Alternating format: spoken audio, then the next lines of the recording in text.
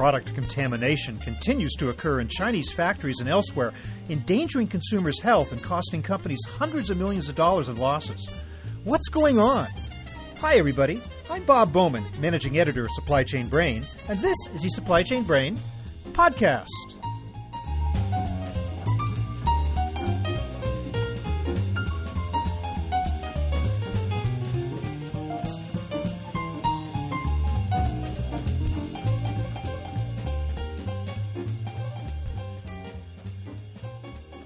Recently, we learned of the resignation of Robert Lynch, Chief Executive Officer of Lumber Liquidators, which is facing criminal charges over the presence of formaldehyde in flooring sourced from China.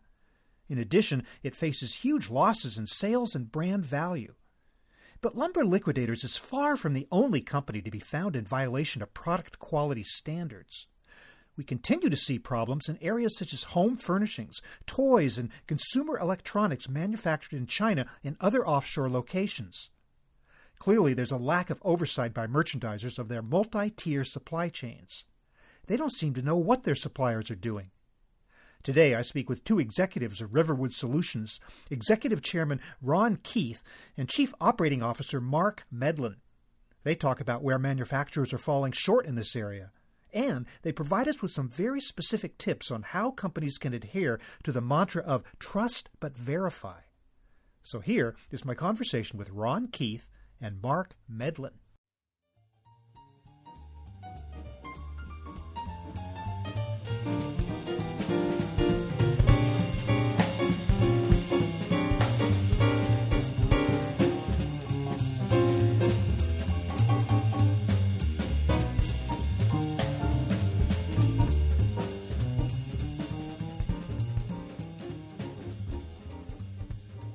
Well, Ron Keith, welcome to the program.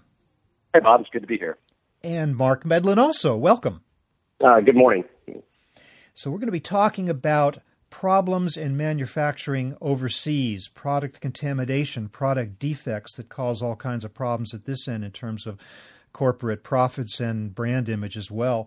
I want to start just by asking you, how do products become contaminated or defective? Where are the big gaps that cause such things to happen? Well, Bob, I think there's a number of different ways these things happen. And, there's a difference between contamination and defective. So if we look at the most recent, highly public issue around this, it was a contamination type of issue suffered by Lumber Liquidators. And the contaminants specifically were certain carcinogenic chemicals that really are used in the process. They're not truly meant to be part of the product as much as they are part of the processing and the laminating process. So there are a couple of ways these things happen. One is the processes used might either be unauthorized or out of control or not well managed. On the product side, it can be defective materials themselves getting into the supply chain. And that can happen, at a number of different places if you have a multi-tiered supply chain. Interesting you should mention process, because I would imagine that would be tougher to police. And so much of the attention is based on product content. Do you think that a number of companies overlook the process thing, and maybe indeed that's what Lumber Liquidators did? I think so. There's a couple of different models for subcontracting. Let me go through a couple of them. There's a traditional contract manufacturing model where the OEM or the brand owner specifies everything there is to specify about the product. And what they are contracting for typically is a manufacturing service. So here's my product, here's the specifications, I am just paying you to perform a manufacturing service. And then there's an ODM type of model, or an original design and manufacture, where what is being contracted for is the product itself. So the brand-owning enterprise, the person who's probably retailing the product, is going to a supplier, typically in Asia, that is responsible for not only the design of the product, but the manufacture. And so how you manage these things varies quite a bit depending on what is the unit that you're transacting. Are you transacting for services, or are you transacting for a product? If you're transacting for services, you want to specify certain controls around the process, things like that. Typically, however, if you're contracting for a product, what you're specifying is the quality parameters around the delivery of that product. And that leaves a big gap for problems in the process, especially if those problems in the process can manifest themselves in the final product as residues, contaminants, things like that. So do you think companies even address that up front? Or are they aware to the extent that process can actually be a risk? Or do they put that into the language and it just gets ignored or overlooked by the manufacturer or the sub? I think all of the above, Bob. So there are different, all different tiers of customers that are importing products and having products manufactured and buying products offshore. And there's different levels of sophistication and different levels of controls. I think one of the things that happens specifically, again, with lumber liquidators is when they're looking at the product and they're looking at how their customers make a purchasing decision, how do people buy flooring? And I think people buy flooring based on the aesthetics of the flooring and the price of the flooring. And, laminated flooring is not exactly an implantable, cardiac defibrillator.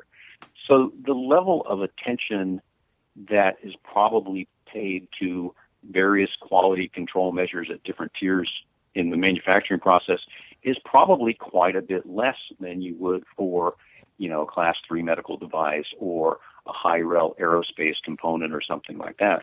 So I think they were caught, very much by surprise that, something that isn't specified could really become this big of a public problem. And so part of it is, people trying to understand the customer behavior and what's really important to them, and they forget about things that are kind of assumed to not be able to happen. And so they don't put any real process controls around those things. I guess the other thing I keep wondering, though, and if we get to the actual ingredients portion, the lead that shows up in toys or the paint that shows up in a particular type of toy like Mattel has experienced in the past, there's so much attention being paid to this these days. It's in the news all the time. Companies have their supplier codes and their quality codes and their codes of conduct, performance standards, and yet it keeps on happening. And I'm just wondering, what's going wrong here? What's the disconnect? Nobody wants this to happen. Why does it keep happening? Yeah, it's a great question. And I actually think it is probably happening less than it was perhaps 10 or 15 years ago. But when you hear about it, you typically hear about something that is quite high profile. And if you look at just the sheer volume of products that are coming from overseas, a couple of, quick statistics. We do a lot of work in China. More than half of our employees are in China. This is a big part of what we do. Let me put some numbers around China. There are 22 million factories in China. And it's just a staggering number. Plus, from a geographic perspective, China is one of the, most geographically largest countries in the world. So there's just a lot of ground to cover overall. So on top of that, look at what we import just from China, not from Southeast Asia, but just from China. We are importing, $42 billion a month worth of product. So there's an awful lot of surveillance that needs to happen. And I think different companies are more set up to do some of the surveillance. One of the things that I think contributes to it and continues to bite companies when they don't manage it properly is what they communicate to their suppliers and how they manage their suppliers and what is the relationship to their suppliers. Nobody is really going to China to buy specific high-end branded products. And in fact, most Americans probably cannot name a single Chinese brand. What people in the U.S. and Western Europe go to China for the most part, is for low-cost manufacturing. And so what ends up in China are things that are reasonably cost-sensitive. Most of these suppliers are managed by supply chain managers or supply chain directors or sourcing managers. And those people get paid primarily and bonused primarily on PPV or purchase price variance. How quickly am I driving down the cost of what I'm buying relative to the standard cost that I have set? And so there are a lot of things built into the system that really encourage these manufacturers to drive to the lowest possible cost. And sometimes there is or can be this view of, I don't necessarily want to know too much. Here are my specifications. Here are my test criteria. Here's my acceptance plan. Here's what I'm going to do. And I just want to make sure that my material keeps flowing and that it's flowing at a very low price. And they don't want a lot of disruptions. They just want things to flow, and they want the price to drop very, very quickly.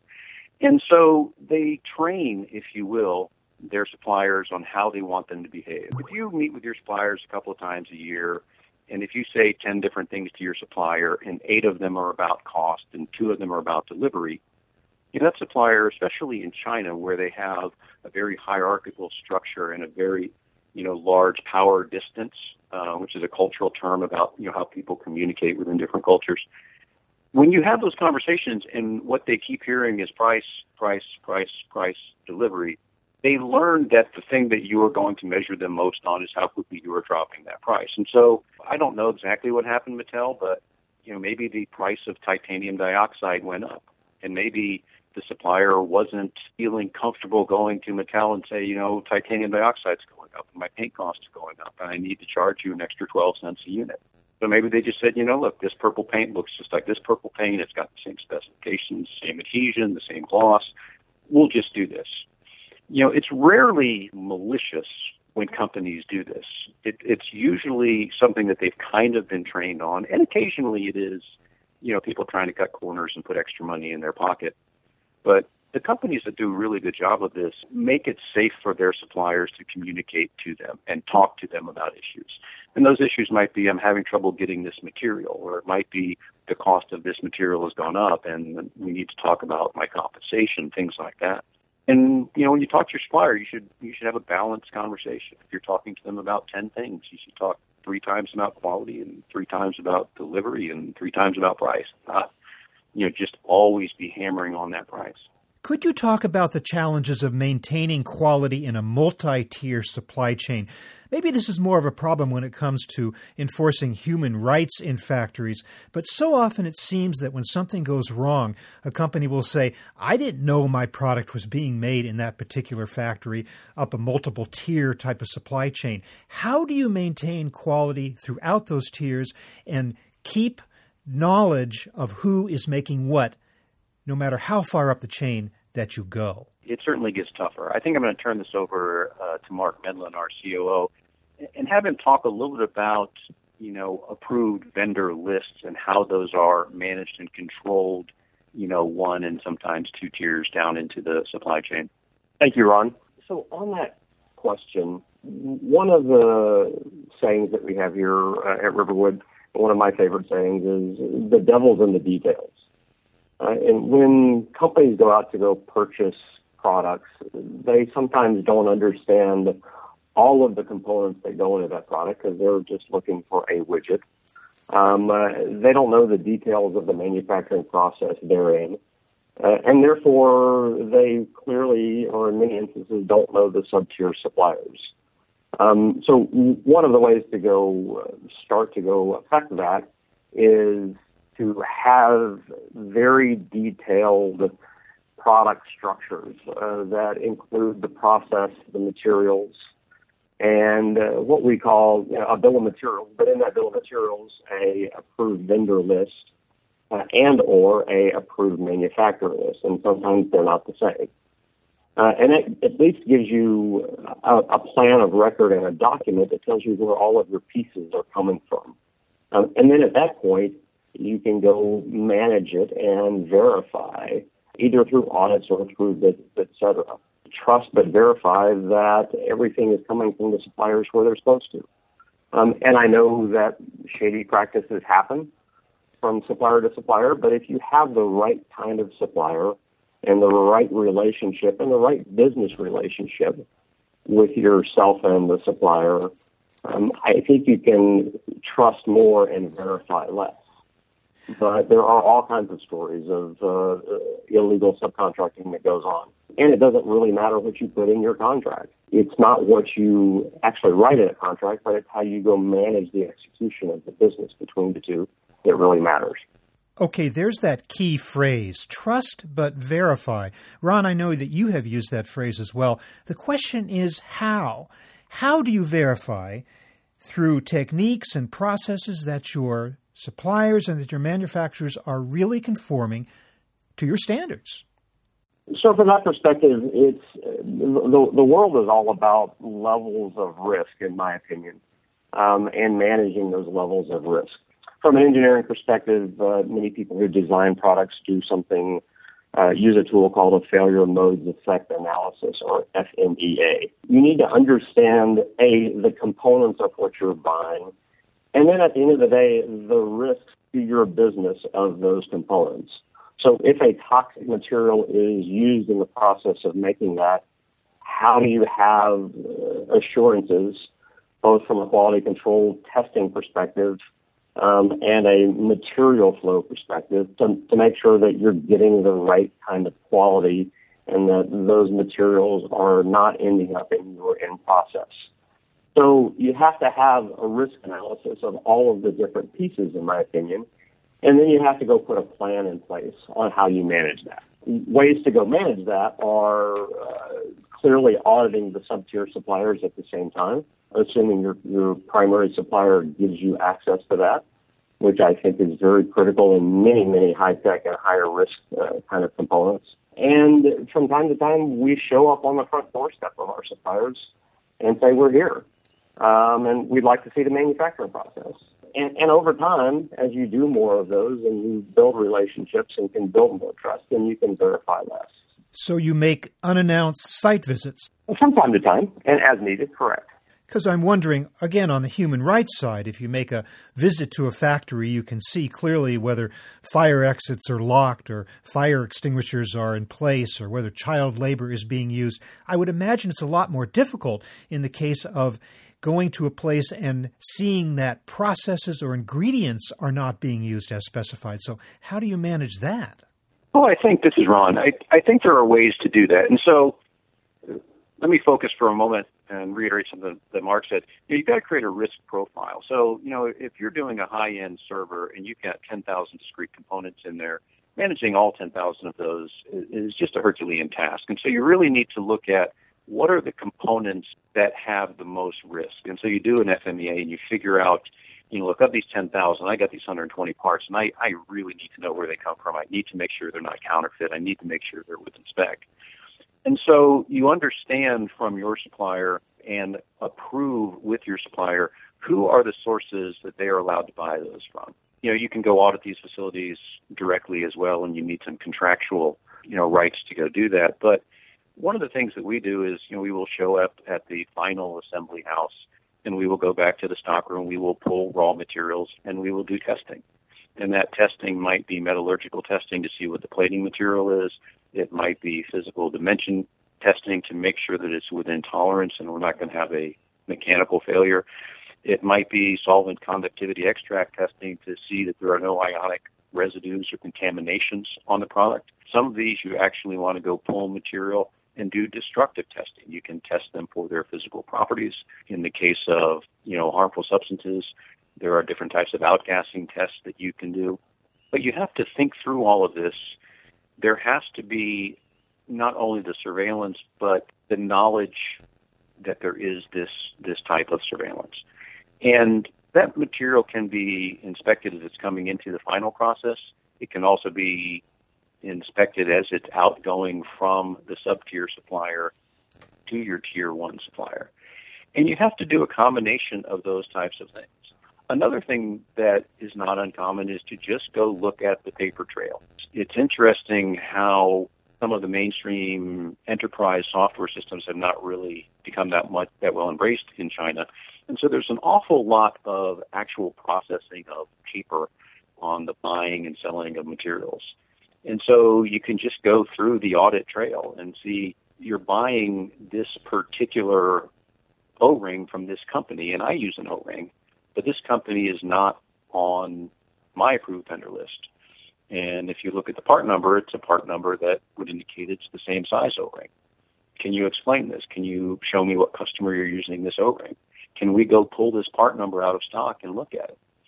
So there's a number of different ways, and it's far from perfect. I mean, it's one of the reasons why we continue to see these types of problems.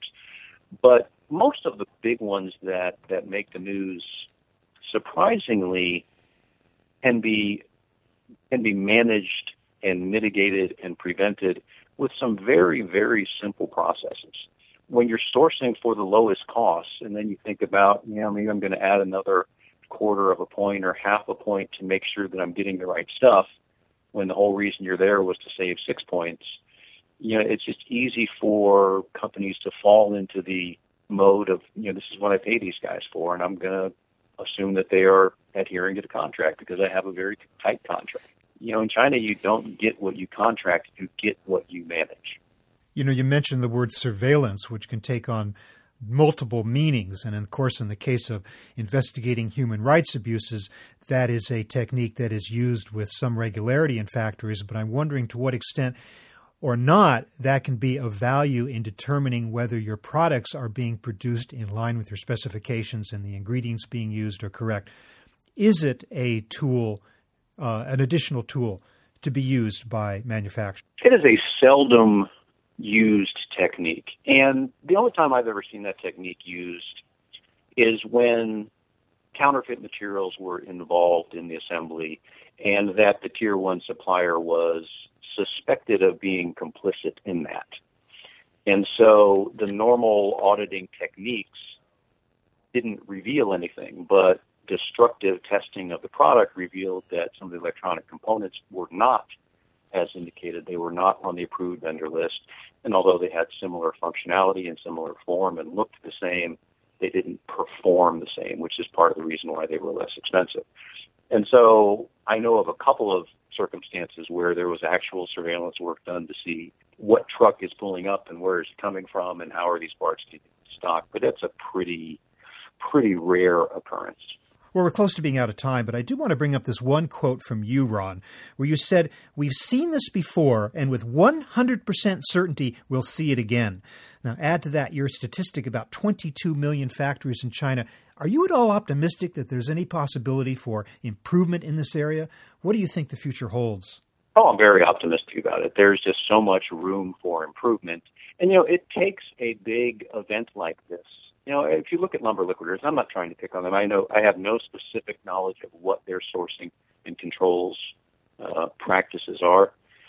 I bring them up just because it's very much a wake-up call. If you look at the amount of money it has cost this company, and I did some blogging about this. They've got tens of $1 million in legal fees. They have 103 lawsuits filed against them. The Justice Department is looking to see whether there is any criminal activity here. Their share price has declined to the point that they've lost $300 million in market capitalization. And so I'm blogging about this, and one of the people reading the blog says, how much money do you really think they saved by not having some of these tighter processes in place?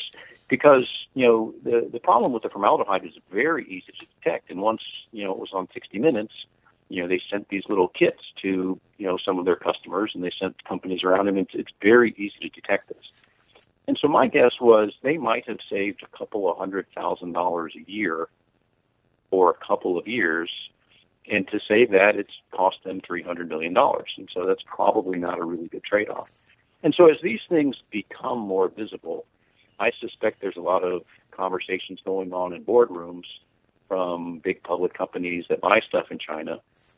And CEOs are asking questions going, how tight are we? And how much do we really verify our product? And what do our processes look like? And maybe we should get some people in here to look at this, because I don't want to be on 60 Minutes next.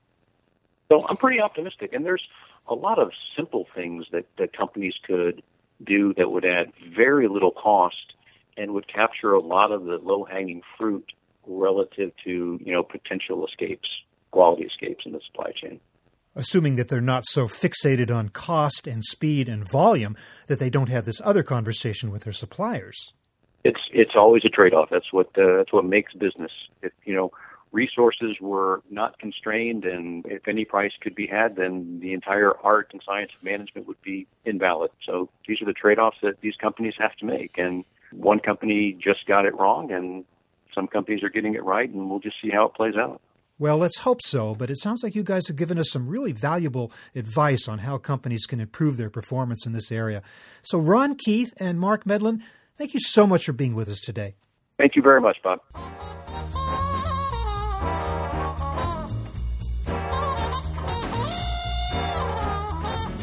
That was my conversation with Ron Keith and Mark Medlin of Riverwood Solutions, talking about the problem of product contamination in manufacturing. We're online at www.supplychainbrain.com, where we post a new episode of this podcast for streaming or downloading every Friday. You can also read my Think Tank blog, watch thousands of videos, and access all of our other content, including the digital edition of our magazine. Look for us on Facebook and LinkedIn, and follow us on Twitter @SCBrain. You can also download or subscribe to the podcast on iTunes. Got any comments or suggestions on this or any episode? Email me at rbowman@supplychainbrain.com. See you next time.